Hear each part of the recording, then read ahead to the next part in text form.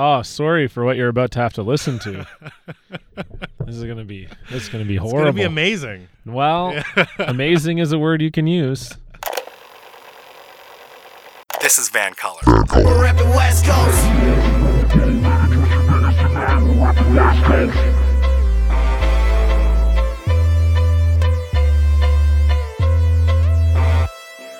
My name is Mo Amir, and today on This is Van Cullen, I'm joined by a local comedian whose high school grad class voted him most likely to be a comedian, which also happens to be the title of his comedy album that topped iTunes charts and continues to make the rounds on Sirius XM radio. His former podcast, Real Good Show, was nominated for a Canadian Comedy Award and amassed over 300,000 downloads.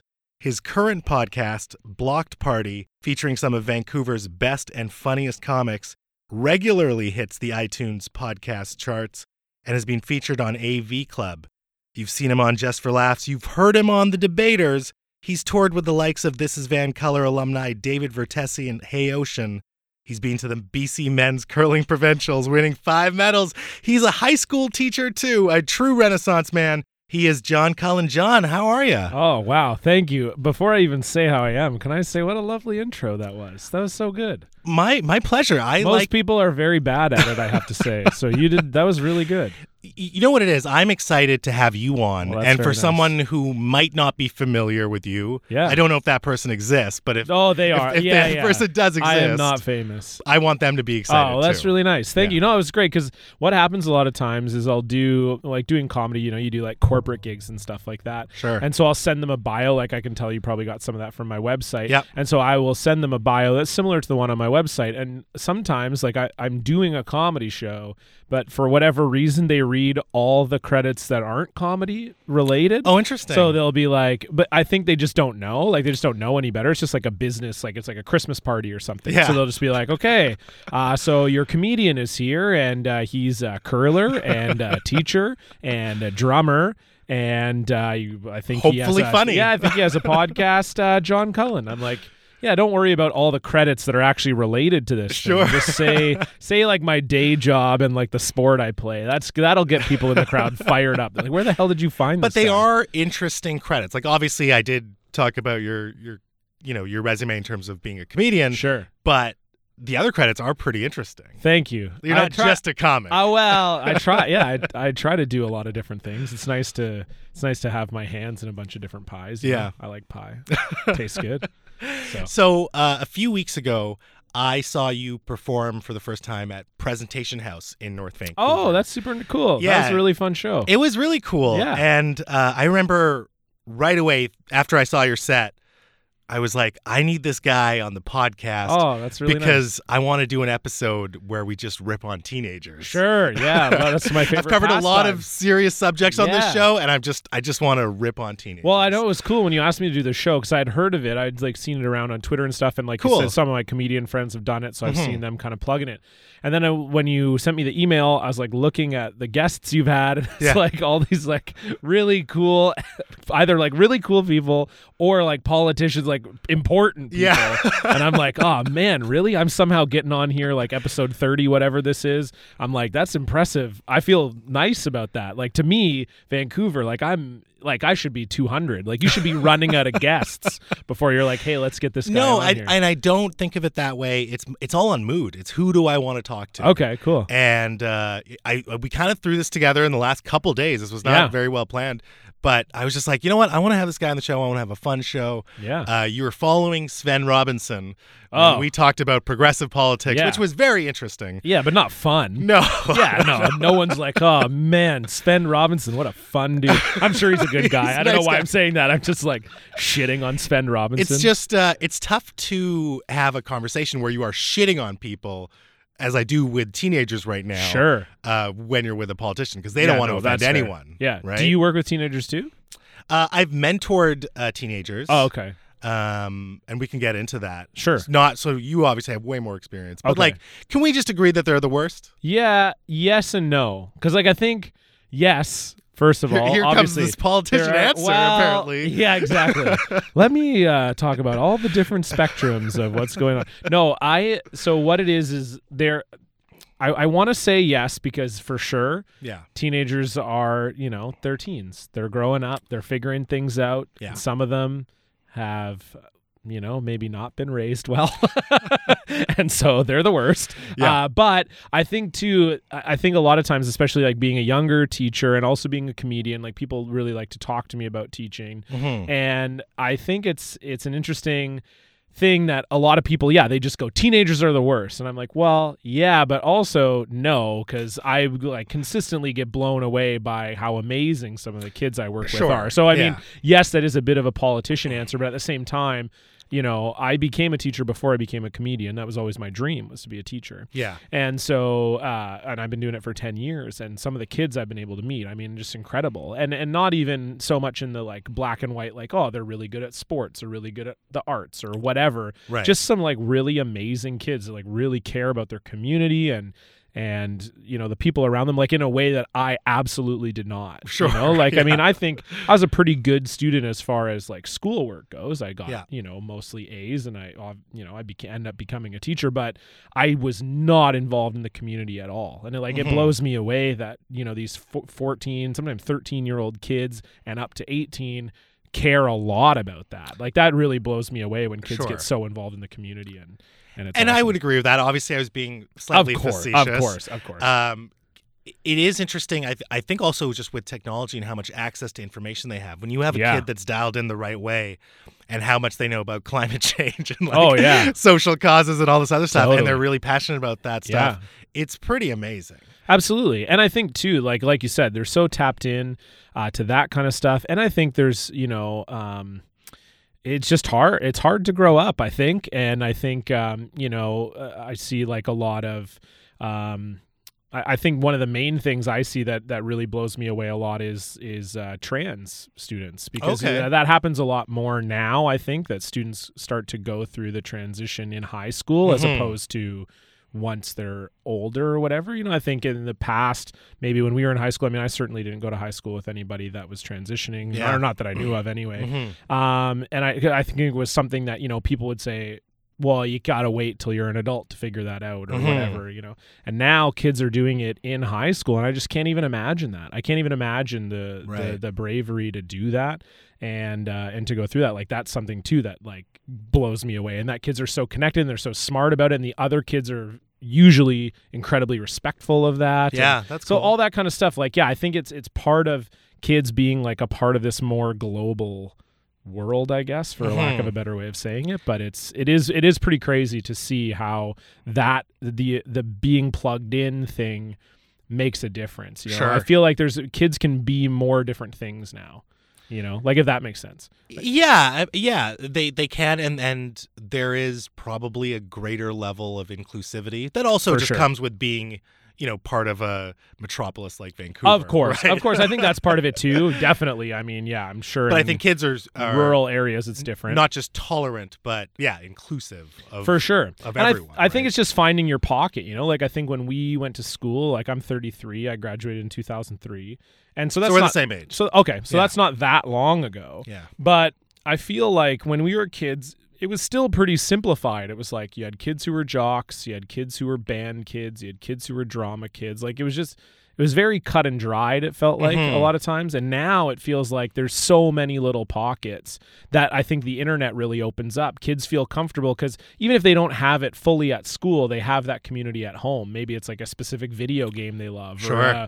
or they're really into like Dungeons and Dragons or whatever it happens to be, or like improv or whatever the case happens to be. But I think there's more things. Kids kind of can find each other a little easier, and you can sort of become friends with people even in your own community, I think a little easier because of, kids go, oh, okay, that's cool to like that, or it's cool to be into whatever that thing is, Yeah. Yeah. I want to talk about boys specifically. Okay, sure. I've been reading in the news a lot that there's a war on boys. Oh yeah, sure. You're ground zero to this war. Because I'm a boy? No, because you're a teacher. Oh, okay, cool, yeah. Do you think teenage boys have it pretty hard now? Because I feel like when we were going to school, and I don't know about your experience, but I know for me, like I had it pretty easy. Sure. Yeah. And pretty easy. I mean, being a teenager is difficult. It's a weird, awkward time. But when I look back at it, I was very lucky in a lot of ways. Right, sure. But now you're seeing from one side of the spectrum in the media about this idea that there's like this war on boys. But like, what do they mean by that? Like, I think they say that like school doesn't accommodate what would be natural boyish tendencies, which is rambunctiousness or I don't know, the way the boys develop as well. I mean, I think being a straight white male is still pretty good. Right? Like, I mean, which sounds like a very straight white male thing to say, but I think that's true. I mean, you can cut it any way you want to. But did you see that what was it? It's a GQ or that magazine cover about like the life of the American teenage boy. Yeah, or something. I don't know if I read that, but I think I saw something about that. I mean, I don't know. I don't feel it. I don't feel it particularly. Like, I don't feel like I'm doing that. Like, I don't think it's like a subconscious thing where I'm like, oh yeah, boys can no longer be boys. That's and that's that idea, right? Yeah, I don't think so. I mean, I do think kids are being forced to grow up faster than they ever did before. I think that's true for sure. Because I think again, it's the external pressure from the internet. Yeah. Like, one example I always talk about is how I cannot believe how well kids dress now. Like, it's it's unbelievable. Okay. Like, when we went to high school, I mean, definitely there was very slovenly. Yeah, there were different styles, but like even the best dressed kid in school still like we just didn't buy nice clothes. It wasn't a priority. Like, everybody shopped at Zellers. All our clothes, like even the cool kid, his clothes looked like shit, know? And it was almost like if some kid did have fancy clothes, that was also a loser. Like, you couldn't. Yeah, like, you're trying too hard. You're trying too hard. So there wasn't really this like, everybody just looked terrible in my opinion. And like, obviously styles change, of course. Like, I'm not saying that they don't ever change, but it's like, it's just this weird thing where I think now kids, because they're just inundated with Instagram models all the time, and they're given this ideal of like what style is. Like, style's so much more in their face. Yeah. Than when we were kids. When we were kids, you didn't talk about that. Like, it was just like, I just wore what my mom bought. No, like, it didn't and it was matter, very, and it was very like, sports oriented. Very, right? very, yeah. Like, boys wore t-shirts and jeans and like sweaters or hoodies. Yeah, and girls wore like whatever you could get at American Eagle or whatever. And like, that was and it. If you had that sweet basketball jersey, you're gonna rock that Totally, at school. totally. It was like both boys and girls when I grew up shopped at like 3 stores. It's like you went to the mall, there were like 3 stores that were kind of cool that your parents would let you buy stuff from. Yeah. And that was it. And now it's like, I feel like kids are ordering stuff off the internet and they're trying to, they're trying to put it together. Like, they look so much better now, I think, than they used to, as far as like clothing goes anyway. So I think maybe like that is, I'm trying to cycle it back to your like war on boys thing. Like, I don't specifically feel like boys are being marginalized. However, I do think that if you're a smart kid, you would be aware of the idea that certain sects of the population or whatever think it's really hard to be a male now because of Me Too. Right. Because all this like, oh, you can't be a man. You can't say anything if you're a man because. But I just think when you're a teenage boy, just a teenager, I should say, your perspective on the entire world is so myopic. Oh, so yeah, every little totally. thing is the biggest thing. So if you're being fed this idea, or maybe you're aware of this idea that it's tougher to be a boy, you're seeing this as like this great tragedy of the era that you're in. I don't know. Right. I don't actually know. I just know that when I was growing up, the only war that I was in was like the war against random boners. And that was just like they would pp up and I'd be constantly That's a war fighting that we're always fighting. That's one of the nice parts about getting older as a man is that you don't have to worry about that. You don't fight it anymore because it doesn't happen. And if it does happen, then you're like, well, we better do something about this. Yeah. Well, you're happy. You're like, whoa, this is interesting. Like something like you can't, when you're our age, you can't have an unplanned boner. Like, it doesn't just happen. You're not just like sitting in math class. You got to keep those in check. And then you're like, oh shit. Well, all right. Yeah. Like, that just doesn't, doesn't happen. You have to like actually think about it and be like, okay, I need to do this. I need to get one right now. It's a very meditated boner. Yeah. Oh, for sure. Every boner is premeditated when you're 33. And you're just hoping it works out. You're hoping that your planning works out. Yeah. You're like, oh yeah, like I'm taking my girlfriend out for a nice dinner tonight. Like I hope afterwards it works out for me. Yeah, you don't want a boner for not. Exactly, and you don't want to not have a boner. So that's also what I'm saying. Like if you know, like, I'm dropping a couple $100 on dinner tonight. Yeah. Hopefully when it needs to go, then it's gonna go. Yeah. Yeah. Don't drink too much. Don't eat too much as well. Yeah. That can be a killer too. Lots of factors. Whereas, yeah, when you're a kid, it's like, yeah. You're like 1 out of every 20 maybe you're even doing something with. Right. All the other ones are just like, well, I hope this goes away soon because it's kind of embarrassing. I can't stand up. You have to wait till it passes. Yeah, exactly. Yeah. I feel like as a teacher, and I hope this doesn't sound too weird, but as a That's teacher, a super weird segue. Yeah. Yeah. Like the segue sounded hella weird. We were just talking about boners, and then you're like, as a teacher. So that sounded weird. Well, you're just around hormones all the time, like raging hormones coursing through these young bodies. And that's gross. Don't say it like that, man. Don't. Yeah. No? I mean, don't say raging hormones coursing through young bodies. I'm trying to make you feel uncomfortable. And it's working. There's got to be a better way to say that. No, I'm just kidding. Well, you see it firsthand. Sure. You're chaperoning these school dances. I am. And you're telling these monsters, to make room for Jesus or Gaia or whatever. I'm not telling them that, no. But that must make you feel more uncomfortable than our little exchange here. Yeah. It's very odd. It's a very weird thing. Like that's so I talk about teaching a lot in my act, and I think there's different ways, because it's really funny to me because people will always say like, oh, so are you like Jerry D? Because that's like the thing. It's right. Because everybody knows Jerry D is a teacher comedian. Mm-hmm. So everybody's like, oh, so your comedy's like Jerry D? And I'm like, well, not really. Because I'm like, well, first of all, more than one person can be a teacher. Sure. Because sometimes people will be like, oh, are you copying Jerry D? I'm like, well, no. Yeah. I'm also a teacher. It's not like I was like, I need an angle for comedy.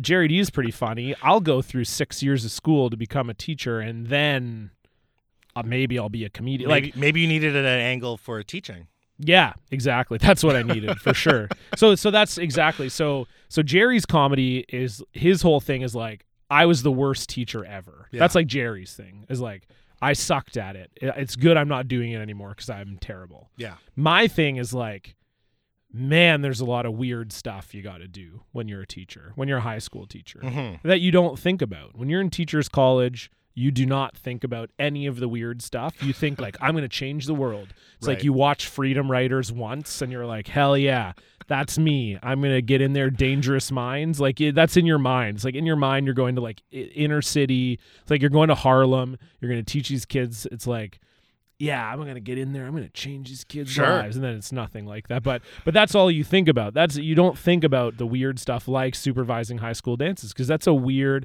I was on my practicum. I was 22 years old. Yeah. And you're at a dance. Things are happening at a dance that happen. You know, kids are making out and dancing aggressively or whatever. And you're just there. Yeah. And that's weird. That's an extremely weird place to be. It sounds pretty weird. It's very weird. Yeah. And you're supposed to be watching over these kids. Exactly. Right? So you got to kind of. It's not like you can just walk away. No. And kids are very like, they don't give a shit either. Like the first dance I ever supervised was the spring dance. So if you know anything about high school, usually by the end of the year, the dances become less attended because kids are kind of burnt out. Maybe there's like 4 dances throughout the year. Kids they've gone to the first 3. They're like, spring dance, whatever. Who gives a shit? The grade 12s are too cool. The young kids are like, oh, I don't want to. So you end up. So the first dance I ever did was a spring dance at my practicum school. So this would have been the 3rd dance of the year? This is the 3rd, pardon me, or 4th if you're a grad. Okay. Because the grads get their own like winter formal. Sure. Yeah. So there's maybe 100 people there in this cafeteria. So you can imagine cafeteria, pretty big space. Yeah. So there's like 100 people and everybody is dancing like right in front of the DJ. Yeah. And I am standing at the back of the room with another teacher. And for some reason, 2 kids who are very aggressively kissing are just like right in front of us. Like we're talking like it's like 98 kids. Yeah. And then you walk like 20 paces and then there's us and two kids just making out in front of us, and you're like, what? Which is so bad because it's a blur if it's a crowd. Yeah. But if it's exactly. It's like, get in the crowd. I don't want to see this. Like, whatever. It's like almost like they were doing it on purpose or something. Yeah. Like, it was insane. I was like, what is going on? So that was my first taste of like, oh my gosh, like this is real. Like, you're gonna be around weird stuff. What did the like other this, teacher have to say? Did they talk you through it? Yeah, I was just kind of. I think we just kind of looked at each other and we were both like. I think even for her, like she had been teaching for a couple years at that point. I think she was maybe like 5 years in, and even for her, she was kind of like, "What is this? It's like go somewhere else. Like what is going on?" They're showing off, little exhibitionists. Very odd. Yeah. So you deal with a lot of that stuff. I had a really funny one the other day. This girl had gone to the washroom and she was gone for about, I don't know, 15 minutes or something like that. Yeah. So of course, like I'm going to ask about that. So she comes back in and it was a drama class. So the kids were kind of spread out throughout the room. If someone's gone to the bathroom for 15 minutes, you have to ask? I don't have to ask, but Okay. it's like, sorry, I didn't mean to say like you have to ask, Okay. but it just seems like that's too long to be gone. Okay. So it's just a like, and I'm never like, hey, what was going on in there? Like, I'm not weird about it. I'll just be like, usually my go-to line is like, oh, so like, was the washroom in a different school or what was like, just a kind of like, just a sort, because I mean, realistically, unless you're actually incredibly sick, you don't need 15 minutes. I mean, No. You and I might, we're 33, but like kids, you don't need that long. Yeah. So so this girl was gone, and it was probably a little longer than 15, to be honest, maybe like 20, 25. So she's been gone for a while. Yeah. So she comes back in, and it's not in front of the class. Like I would never ask anyone in front of the Okay, whole class fair and enough. embarrass Yeah. them. It's like drama class. The kids are kind of spread out around the room. So this girl comes back in the classroom, and I was sitting by the door, and I was just like, oh, you were gone for about 20 minutes. It's like, was the bathroom in another school? And then she just like mimed like taking a tampon out and putting a tampon back in. Oof. And then was like, lady problems, sorry, or whatever. And like, I think she was kind of trying to be funny about it, but it was like this, oh, okay, sure.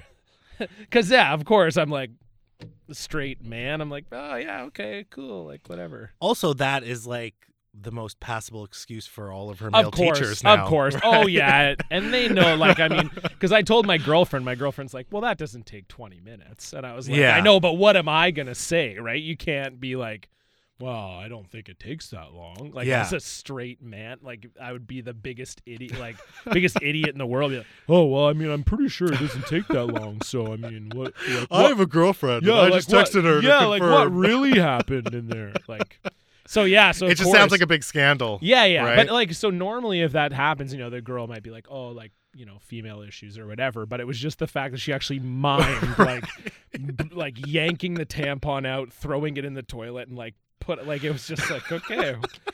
All right. She was a character. It was funny. Like, for the record, it made me laugh. It wasn't like, I wasn't like, what the hell? Like, it made me laugh, but it was just, that's, you get these things that happen every so often where you're like, oh yeah, right. These are teenagers and they're going through a lot of shit right now. Right.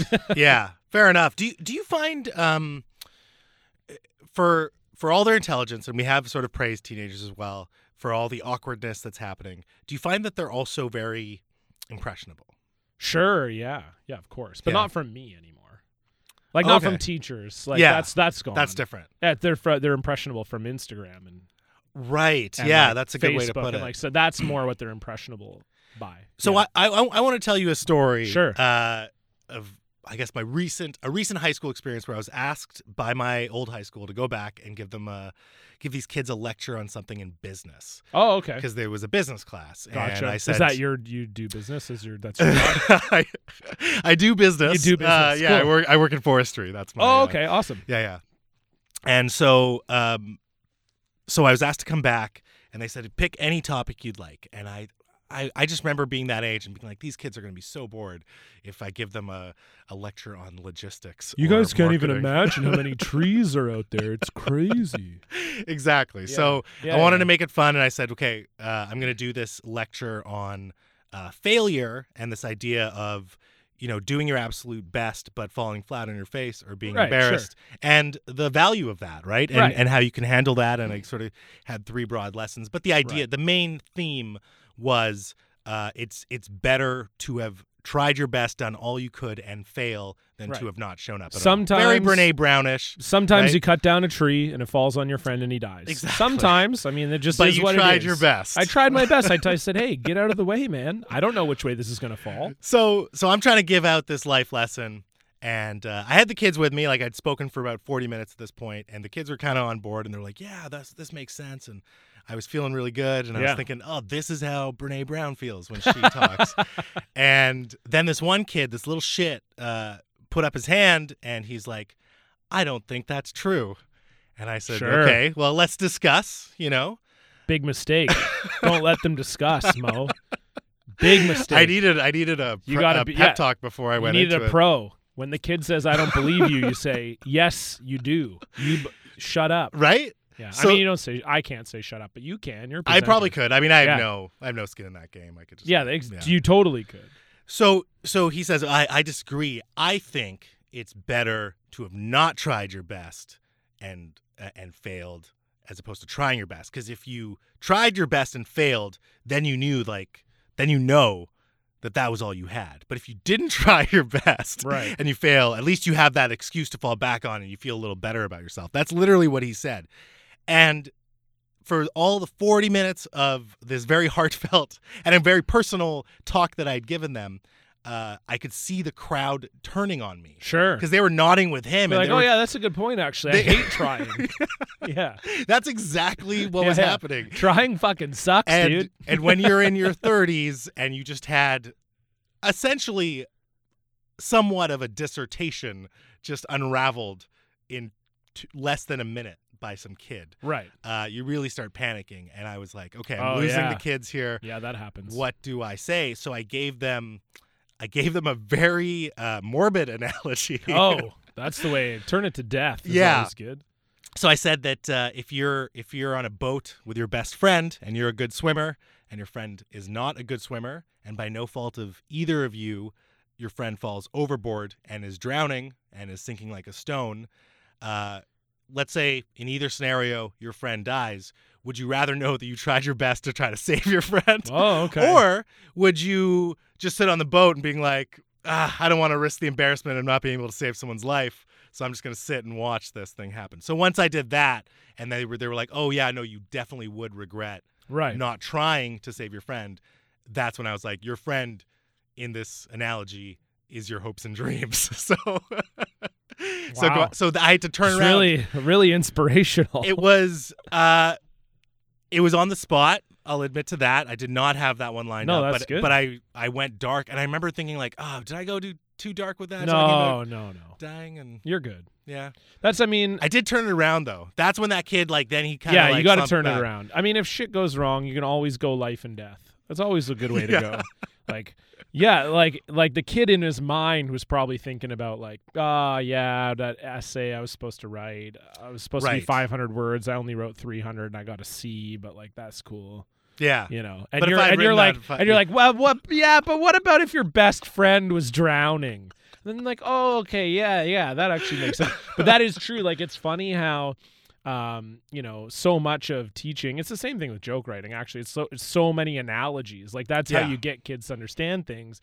But it is really funny how you can just escalate the analogy. Well, what if someone was dying? Though? Right. Well, and then they go, whoa, okay, yeah, you're right. Yeah, and it goes back to what I was saying. I just feel, and I was guilty of this as well, obviously. That's why I see it when I work with children. But their perspective is so myopic. Yeah, of course. Right? So they are only thinking about that essay or whatever else, or what they're going to look like to their friends. Absolutely. As opposed to the bigger picture. The only thing for most teenagers, it's obviously not true of every teenager, but the only thing that matters to most teenagers is themselves. Yeah. Yeah. I think that's a constant throughout generations. For sure. Some people that never changes, and obviously. Oh no, why? I mean, throughout. When we were kids. Oh, I gotcha. Yeah. Kids, totally.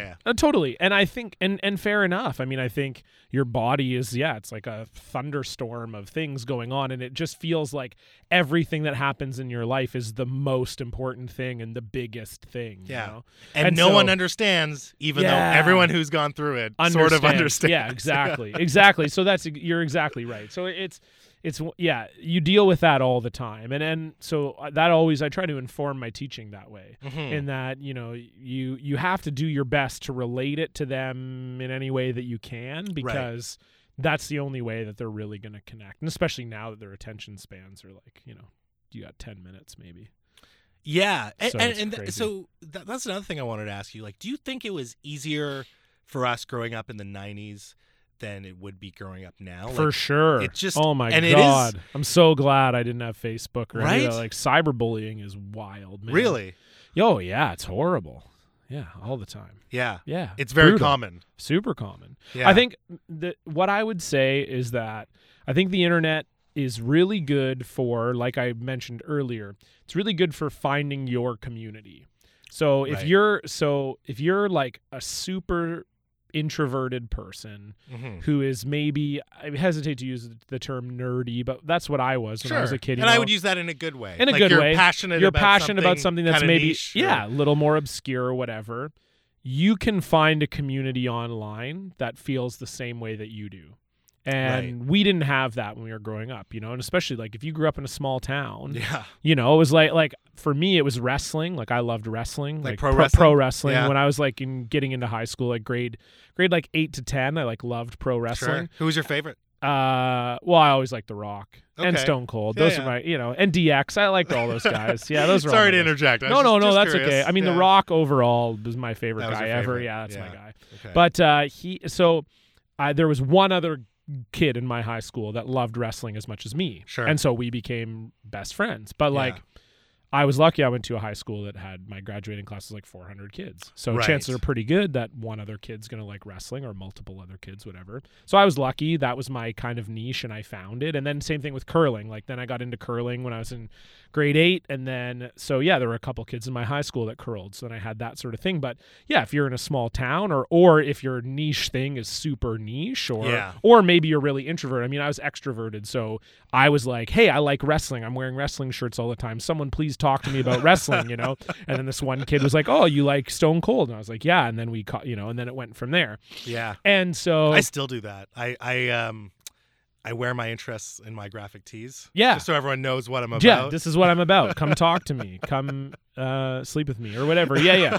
Totally. So that's the same, like this. So that's it. And so I think the internet's very good for that. It's very good for, you might not find anybody at your school that likes the things that you do or feels the way that you do, but you can find people that feel that way, that maybe don't live here or whatever, but you can find your community.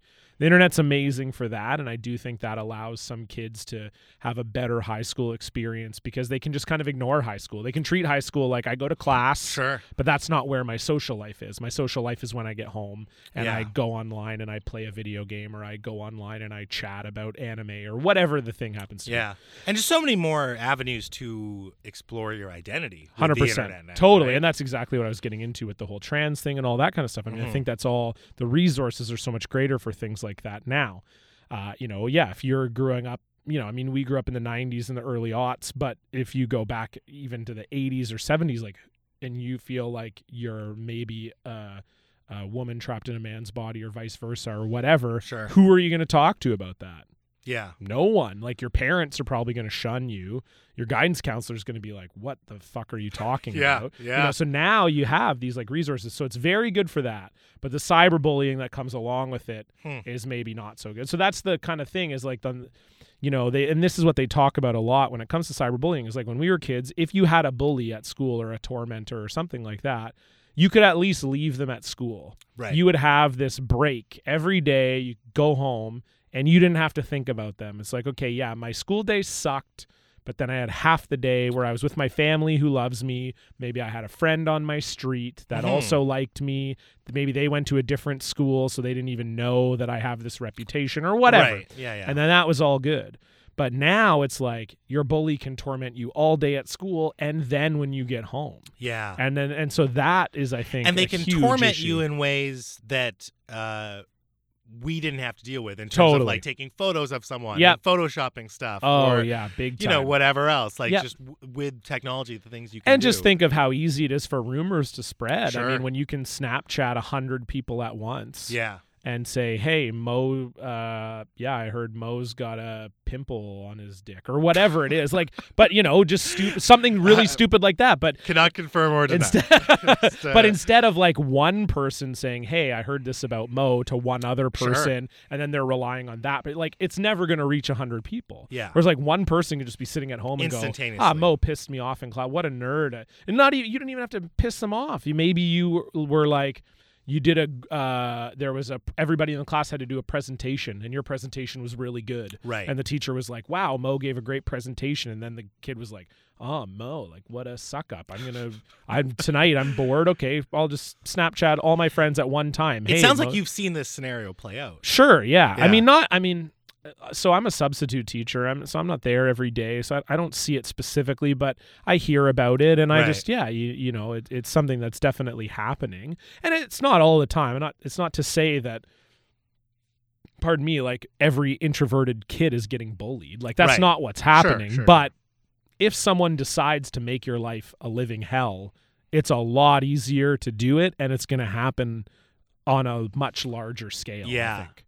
Even taking the cyberbullying aside, there seems to be just a lot of pressure on kids in terms of how they communicate online, and social media for them has this different etiquette where I was listening to, I think it was a This American Life podcast, but I was talking to these teens, and they were saying how if your friend posts a picture of themselves, you better comment on it or else it's like this grave insult. And so they have this, it's this big politics thing. Yeah, exactly. Yeah. And you have to keep up with that. So now you're keeping up with your social life in person at school and then through this avatar online. Totally. Yeah, there's no break. Yeah. Where we did not have that at all. It was like, oh, yeah, I heard so-and-so likes me, but then they didn't like my photo. So do they actually like me? Yeah, that kind of thing. Neurosis to the max. I would not fare well in that environment at that Me age. neither. I mean, I barely fare well now with social media. Oh, totally. Yeah, it's a wild thing. And it's funny. You see it like as an adult. Like I don't know how many Instagram followers I have. It's something like between 1,500 and 2,000. Okay. So if I post a picture, like my most liked photos will get maybe 150 likes. Yeah. Because adults don't feel a need to like everything, and we didn't grow up in that culture where you're just supposed to like all your friends' stuff. So yeah, I might post like a really nice picture. I'm on vacation with my girlfriend, gets 150 likes, and that's like the max. Yeah. That's your girlfriend getting the likes. That's what 100%. She's way better looking than me. But kids, you'll see like they'll have like 400 followers, and they'll get 350 likes. So that's like their whole... Like, it's the whole thing. It's like if you follow someone, you got to be liking everything they post. Like it's just like they just go through Instagram. It's just double tap, scroll, double tap, scroll, double tap, scroll. They don't even look at it. It's just, but that is like, it's crazy how you see that. Like students of mine that have like the same number of followers as me will get quadruple, quintuple the number of likes I will get, even though we have the same number of followers. Yeah. Because that's the generation of like, it's all about the likes. Yeah.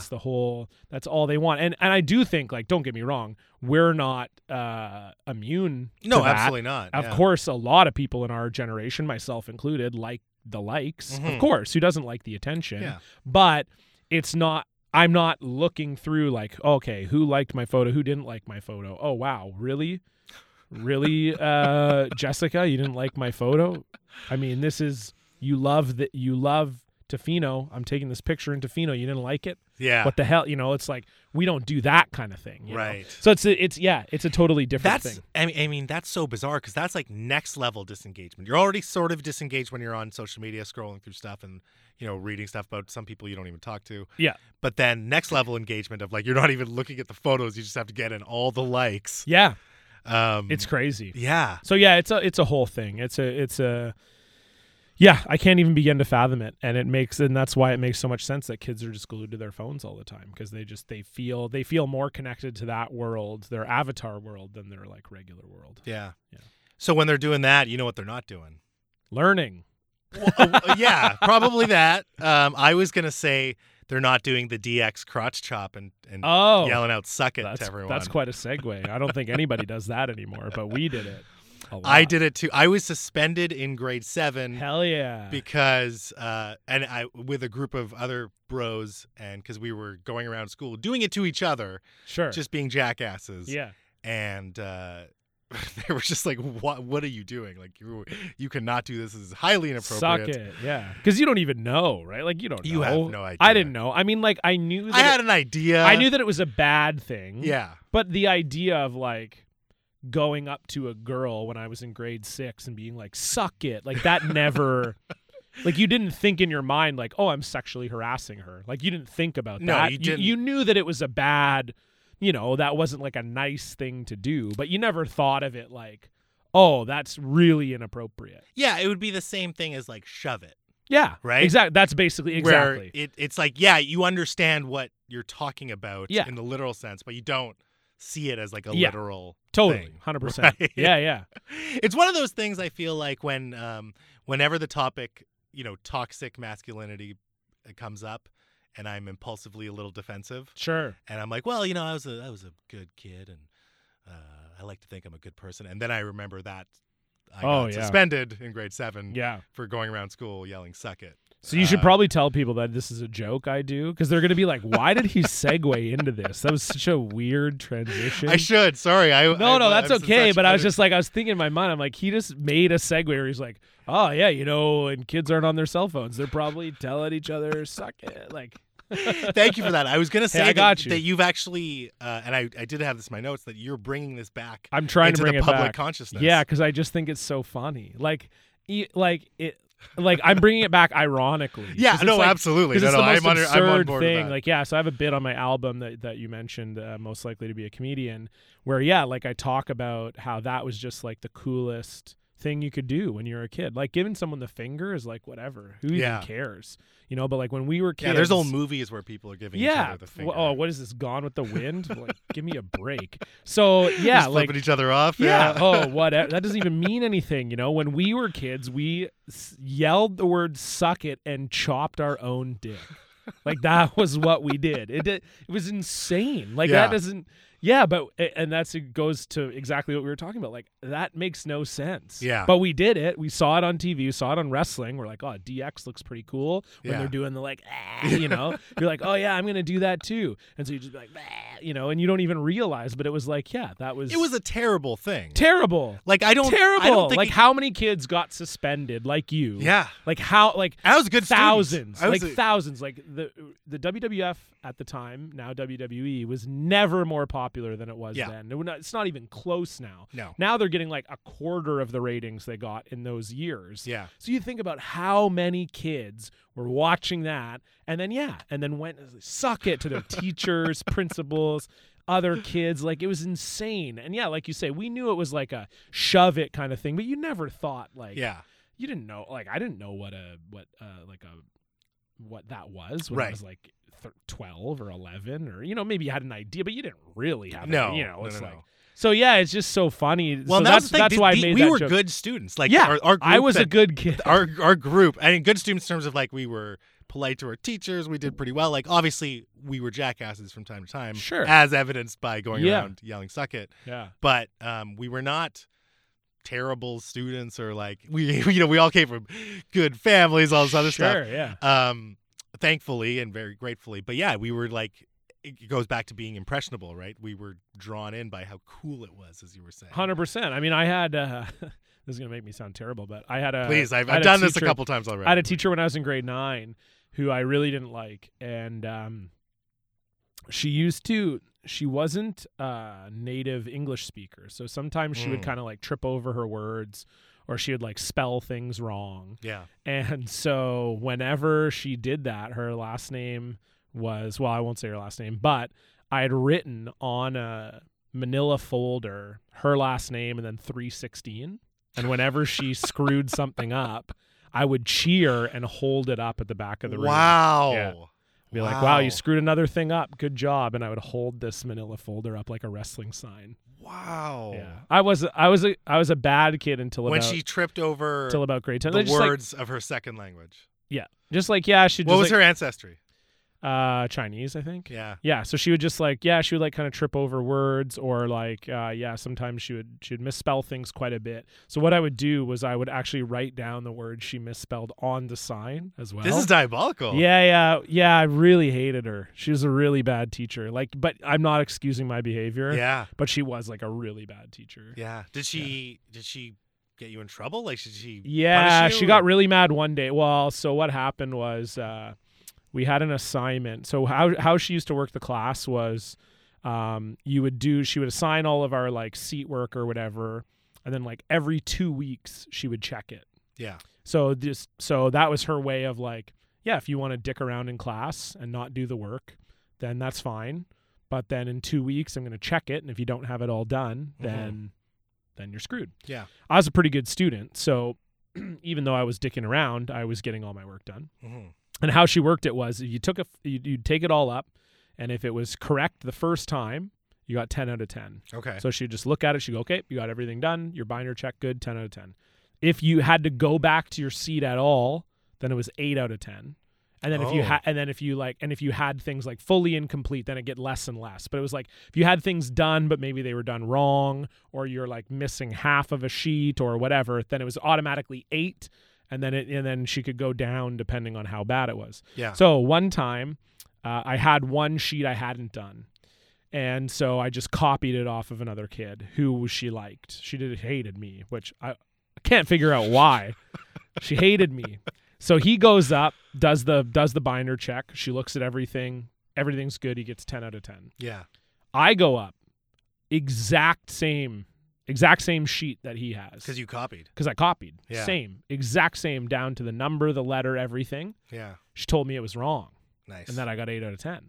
And I was like, well, I copied it off of him. Oh, okay. So how could you possibly think? And you could tell because I know this too, like as a teacher and an adult, like when it's almost like you giving your presentation, like when a kid calls you on something and they're right, it's really hard to get out of it. Sure. Because you don't want to admit that they're right, because then you're giving up your power. Yeah. So you end up in this weird situation where you can't really admit that they're right. And in her case, like, she showed like blatant favoritism. Like she probably didn't even look at his sheet. She was just like, oh yeah, whatever. But she doesn't like me. So she looked at every single thing I wrote down and went, oh, this is wrong. Right. And then for me to call her on it, I mean, I don't envy her. Like I think back to when I did that to her, and like if a kid did that to me, I would get super flustered too. Yeah. Like I would be, because when a kid throws it back at you, it can be a lot to deal with because they're teenagers. They're buzzsaws. They don't care. Like whatever. So so I was just like, why can't you just lie and be like, maybe you copied it wrong?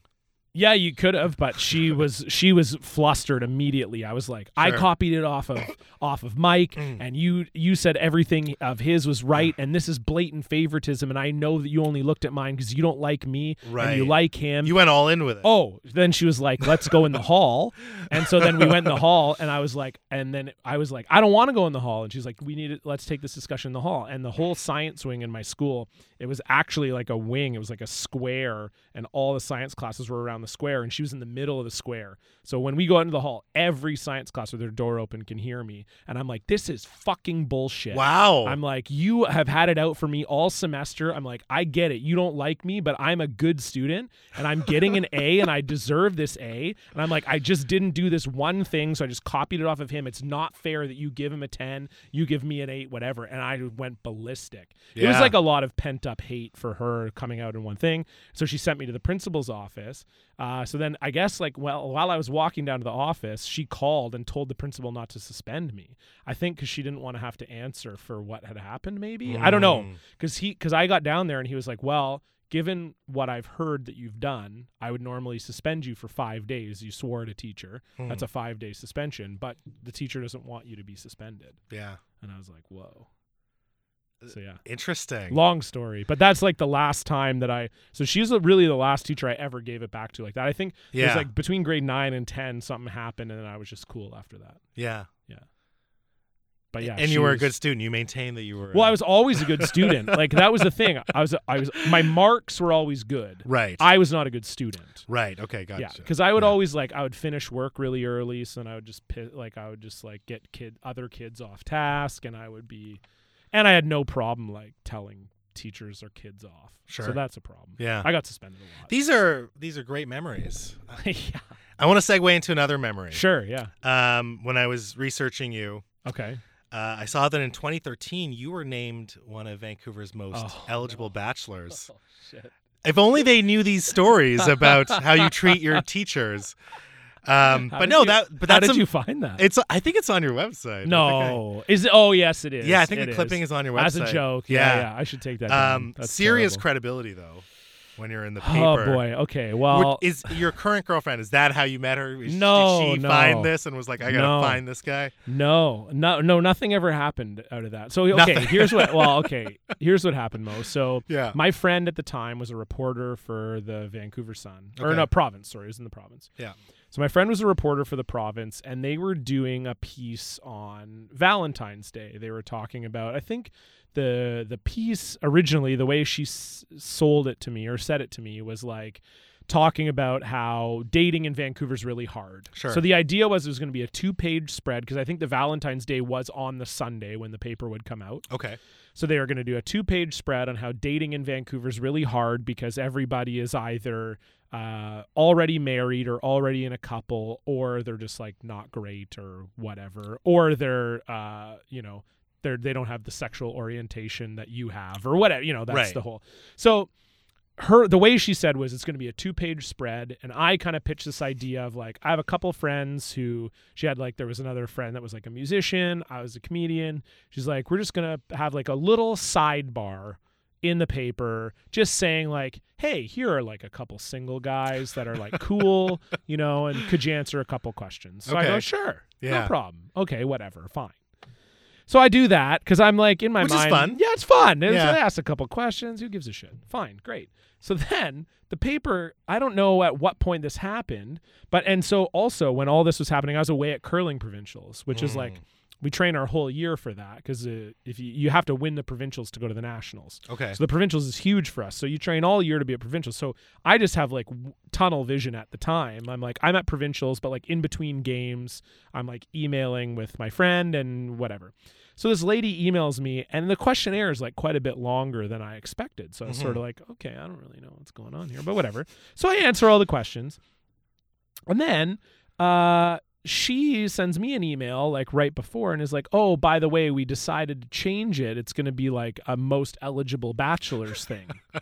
And I was like, okay, so it was wild. So then it turned into like, it was an actual like pull out section of the newspaper. Oh, okay. It was like, here are 14 of Vancouver's most eligible bachelors. Yeah. I'm like, I'm not that.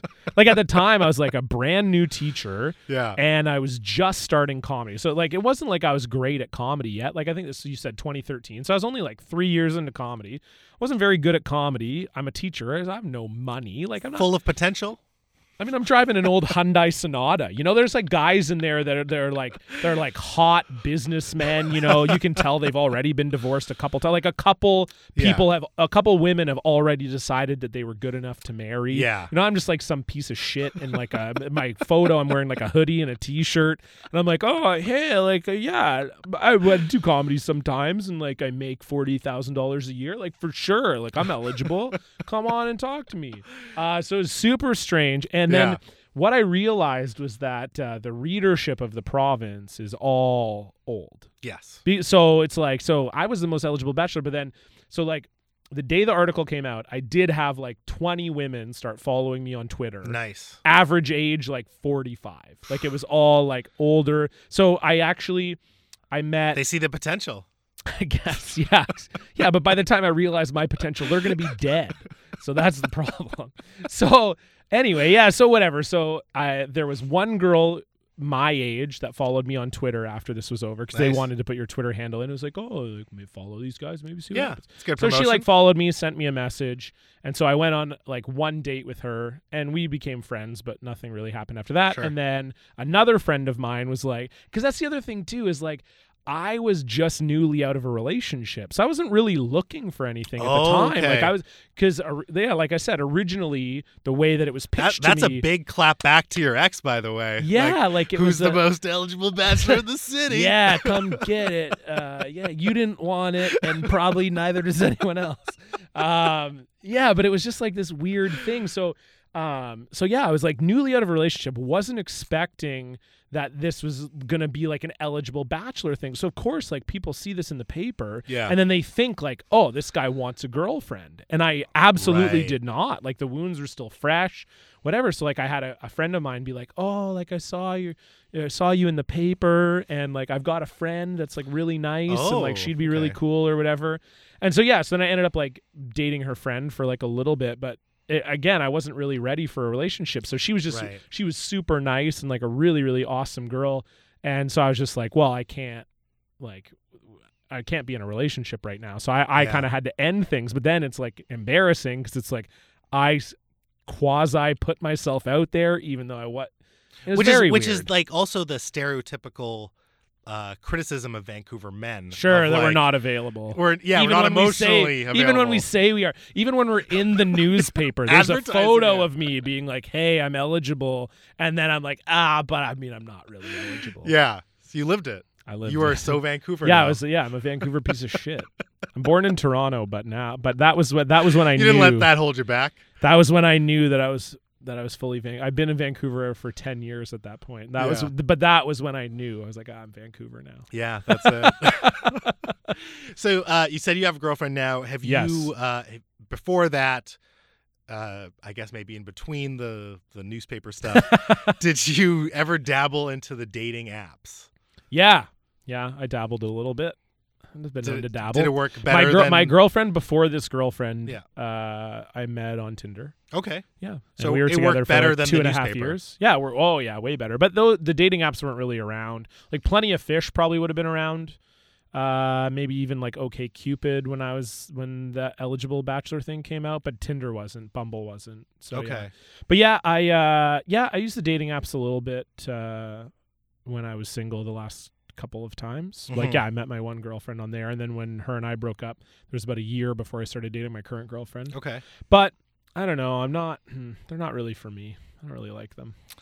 They're not my whole. I do the only thing I will say, I have two steadfast rules, and this, if you're listening to this, you feel free to use these if you like, because I think these are pretty solid rules. Okay. First rule: if they mention their zodiac in their bio, forget it. Yeah. Get out of there. You don't need that stuff. You don't need to, even worse, like if they put the emoji of their zodiac sign in there, get them out of there. You don't need that. You don't need that complication in your life. Yeah. Second thing is, and this is maybe more specific, like male to female, so I apologize for being heteronormative. Sure. But if the woman has a picture of her with a horse, also no good. Yeah. Yeah, get it out of there. Actually, I agree with you on Terrible. the horse one. Yeah, for there's not a single woman who's a horse girl that's stable. Pun intended. Terrible. Well said. Well said. And because sometimes too, they'll talk about the horse in their like Tinder bio. They'll be like, "Oh, that's my best friend Joey in the picture." It's like, holy smokes! And they're just counting down the days till you start shoveling it. Yeah, that's gonna happen. Oh yeah, no, I'm not. I don't. I know many men who've been in that situation where I don't roll like that. Yeah. So I don't. I couldn't do it. It's just too impersonal. Like the problem for me is I'm a hopeless romantic. Yeah, me too. So the problem for me, and maybe this is the same for you, I don't know if you use the dating apps as well. I have, yeah. So I don't know if this is a problem for you, but I would get to I'd have like a really great like texting relationship with a girl, you match on Tinder or Bumble, whatever, start the conversation. Maybe it moves to text messages, you're really feeling each other. It's great. And some people you just have a really good text chemistry with, and for whatever reason, you don't have a good real life chemistry with them, which is so weird. But that was my problem is I'd text a girl for 1 or 2 days, and it's like, oh, she's just checking all the boxes, funny, great to talk to, good sense of humor and irony in texting, that kind of thing. Maybe we get into music. They got a good taste in music. All these things I really like. So then in my mind, I'm like, boom, found her. This is it. Like, because I'm brutal for that. Like 1 or 2 days. Like, and yeah. Oh yeah, I'm the same way. I get way ahead of myself. Oh, totally. 100%. And that, like, and all you have is like 4 pictures and like 1 day of texting, and you're like, I am marrying this girl. Hell yeah, this is unbelievable. She likes Radiohead. No way. Right. They're like only one of the most popular bands in the world. Doesn't mean shit that she likes her, but in your mind, you're like. Especially, if you're feeling like a little bit low, maybe it's like, you've had a rough couple weeks, you're feeling a little bit lonely. Sure. You finally connect with someone, you're like, whoa, yes. And then you like go on 1 date and you're like, oh, well. It's just not there. Yeah, And it's not, all that excitement. And it's maybe not anything against them. You just maybe don't have any chemistry or whatever. And that's totally fair. And I'm also like, I'm really busy. So a lot of times I would meet these women on Tinder or match with women on Tinder or Bumble. Yeah. And then like I can't hang out with them for like 2 weeks or so. Like it'll be like, oh, I got a curling tournament and then I got comedy and I'm busy. And so it's like you're keeping up this text conversation for like, it could be 2, sometimes 3 weeks. When you're on the app, 2 weeks is a long time. Yeah. And you're like, oh man, this is awesome. Like the conversation's amazing for 2 weeks. And then it's like, have you ever had this where you meet, like I've had this happen before where I'll be on a Tinder date and it's like literally the second she walks in the door. I don't know why. It's just like a feeling, sometimes you have that like if you're at a party and you see a girl and there's like just an attraction, there's something that draws you to them. I don't know how to explain it, but it's like just something physical and you're just like, I want to go talk to her. Mm-hmm. And I feel like there's an opposite of that. Where like just for some reason, it's like you built up a lot of expectation. Totally, and then there's just like a vibe, like maybe they don't look exactly like their picture, or maybe you don't love their style, or I don't even know. Or just have a different grace. Yeah, it's just an aura, you're just like, and then you're like, oh, well, I'm here for the next 2 hours talking to this girl about my life that I'm probably not going to talk to again, and I can't even. And all this is going to come across like I'm sure there are women listening to this who are like, fuck you. Yeah. And honestly, I can't even imagine being a woman on a dating app. I know it's got to be it's got to be 100 times worse. For sure. So don't get me wrong. 100%. I'm not.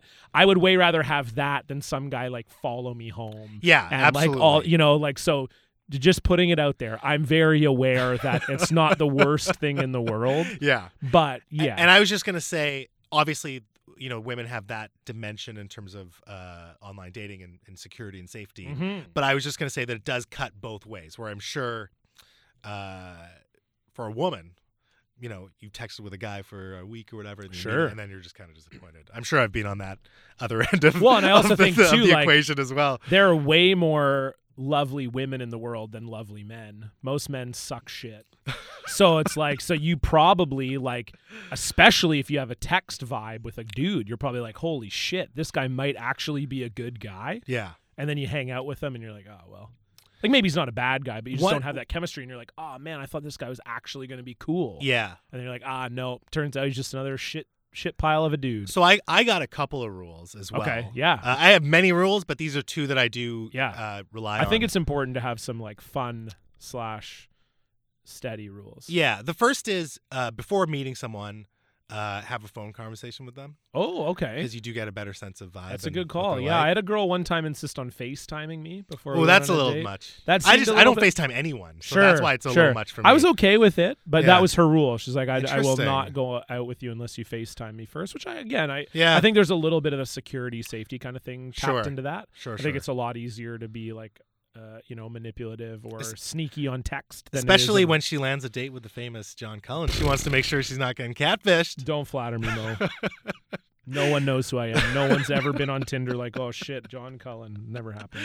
The second rule that I have, and it's similar to your Zodiac rule, is if I come across a profile that's all about traveling. Oh. Traveling photos, fine, because you take more photos when you're traveling. You look good. Fair enough. Yeah, absolutely. But if you are listing all the places you've been and all the places you want to be, and your partner is like, I want to travel the world with my partner. Like, all you're doing is listing places. Brutal. And I feel like you could never, like, you and I, we probably like to go dine out. We like to go to bars. Yeah. Right? Sure. But imagine if you had your profile and you're like, here's all the bars that I've been to in the city. Here's all the bars I'm planning to go to this year. And like, I just want to meet someone. Just can't wait to get to a go bar. to bars with. Dude, like, okay, I'm going to throw a word at you. Sure. Explore.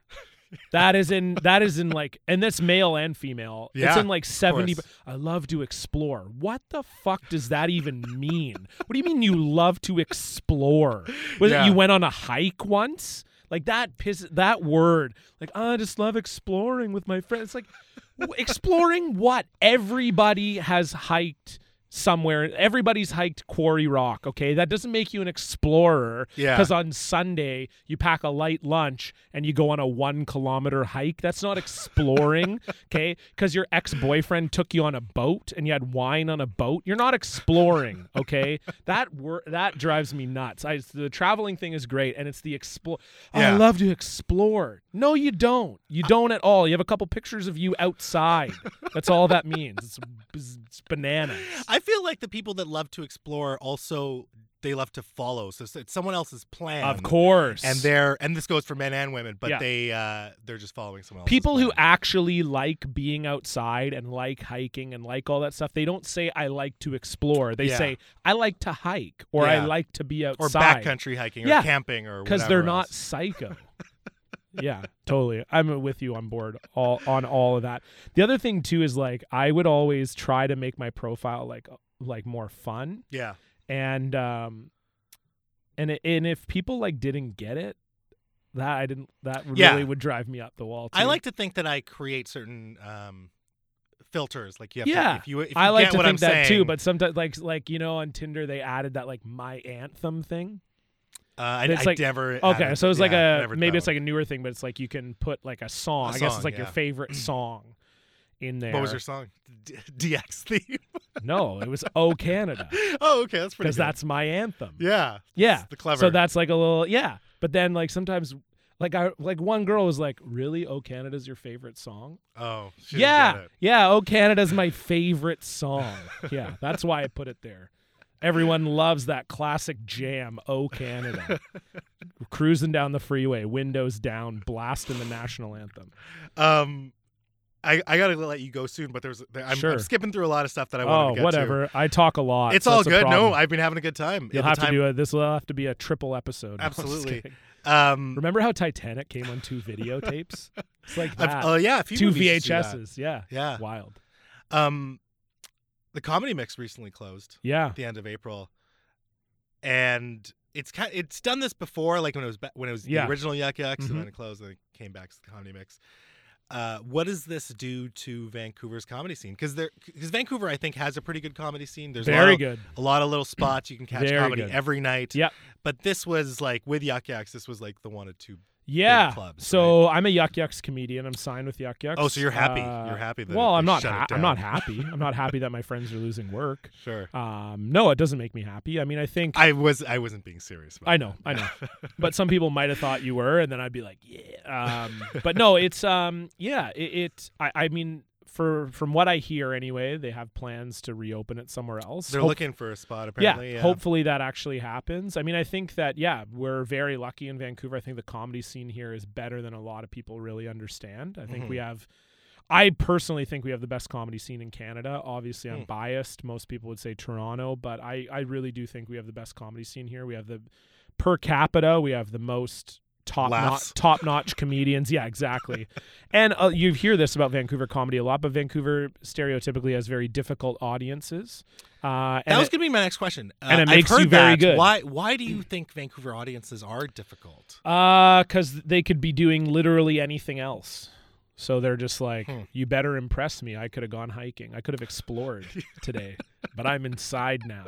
Yeah. No, but honestly, I mean, it's. I think there's a couple of reasons. I think first of all, is like getting people to go to anything in Vancouver is very difficult because you're competing with a bunch of free, beautiful stuff outside all the time. Yeah. It's like, I could go. I always think of like in the summertime, the show might be at like 8 p.m. It's still sunny out. Yeah, so you're asking people to like leave the beach, like they've been at the beach all day, and then you're being like, hey, but you should come inside to the bottom of this abandoned hotel and listen to some creepy people tell jokes. Funny people. Some funny, some creepy. But that's what I mean is like it's a weird ask. I've done that move, by the way, going straight from the beach to the comedy See, club. and bless you for that. But a lot of people don't. It's like, because They comedy won't. club should be sort of a dress-up place, right? Yeah, so I felt mean, kind of like a bum in my no, flip-flops. You're fine. You're fine. But But yeah, so I think that's part of it. I think too, we're just like you kind of alluded to it earlier. For lack of a better word, we're sort of a woke city, and so I think people like to be offended here. Not like to be offended, but I don't know, because it's hard for me because there are comedians in Vancouver and in other scenes who are very lazy. They're very bad at jokes, but they think that it's the content of their jokes that's why they're doing bad. Like they're like the free speech comedians. Like, oh yeah, people aren't laughing because I'm telling the truth. They can't handle hearing. And it's like, no, they're not laughing because your jokes suck shit. Yeah. So I don't want to sound like at the risk of sounding like that. I do think there is a sense in Vancouver that people like to be offended on behalf of other people. Right. That's like a thing that people here are very aware of all the social issues that are afflicting the globe currently, and they want to make sure that you know that they're on the right side of those issues.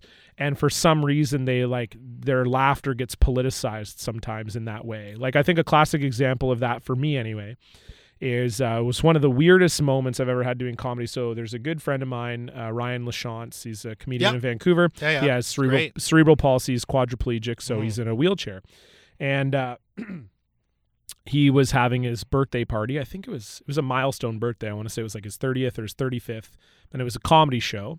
And so I was on the show, and I have a joke about wheelchair rugby. Yeah. So I was just saying that wheelchair rugby's crazy because not only is it like an amazing sport to watch, but it's also the only place in the world where it's perfectly acceptable to cheer for someone falling out of a wheelchair. Sure. And so it was like this, and Ryan loves that joke. Yeah. So it's his birthday, so I told that joke.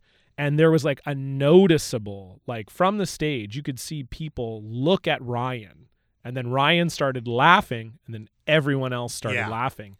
And that seems to be the thing here is like you go to other places, you go to Alberta, you go to the Maritimes, people might recognize that what you're saying is offensive, but it's not going to color how they laugh. They don't think like, oh, there might be someone in a wheelchair in the room, so I better not laugh because they might feel bad. Yeah. They just go like, well, I laugh. I don't give a shit. That's funny. So I'll laugh. There's probably not someone in a wheelchair here. Or if there is, like, they probably understand this was a joke. Yeah. But for whatever reason, in Vancouver, people have that sense of like, I'm not going to laugh because that marginalized someone who may or may not be here. I maybe know someone who might be offended by that, so I can't.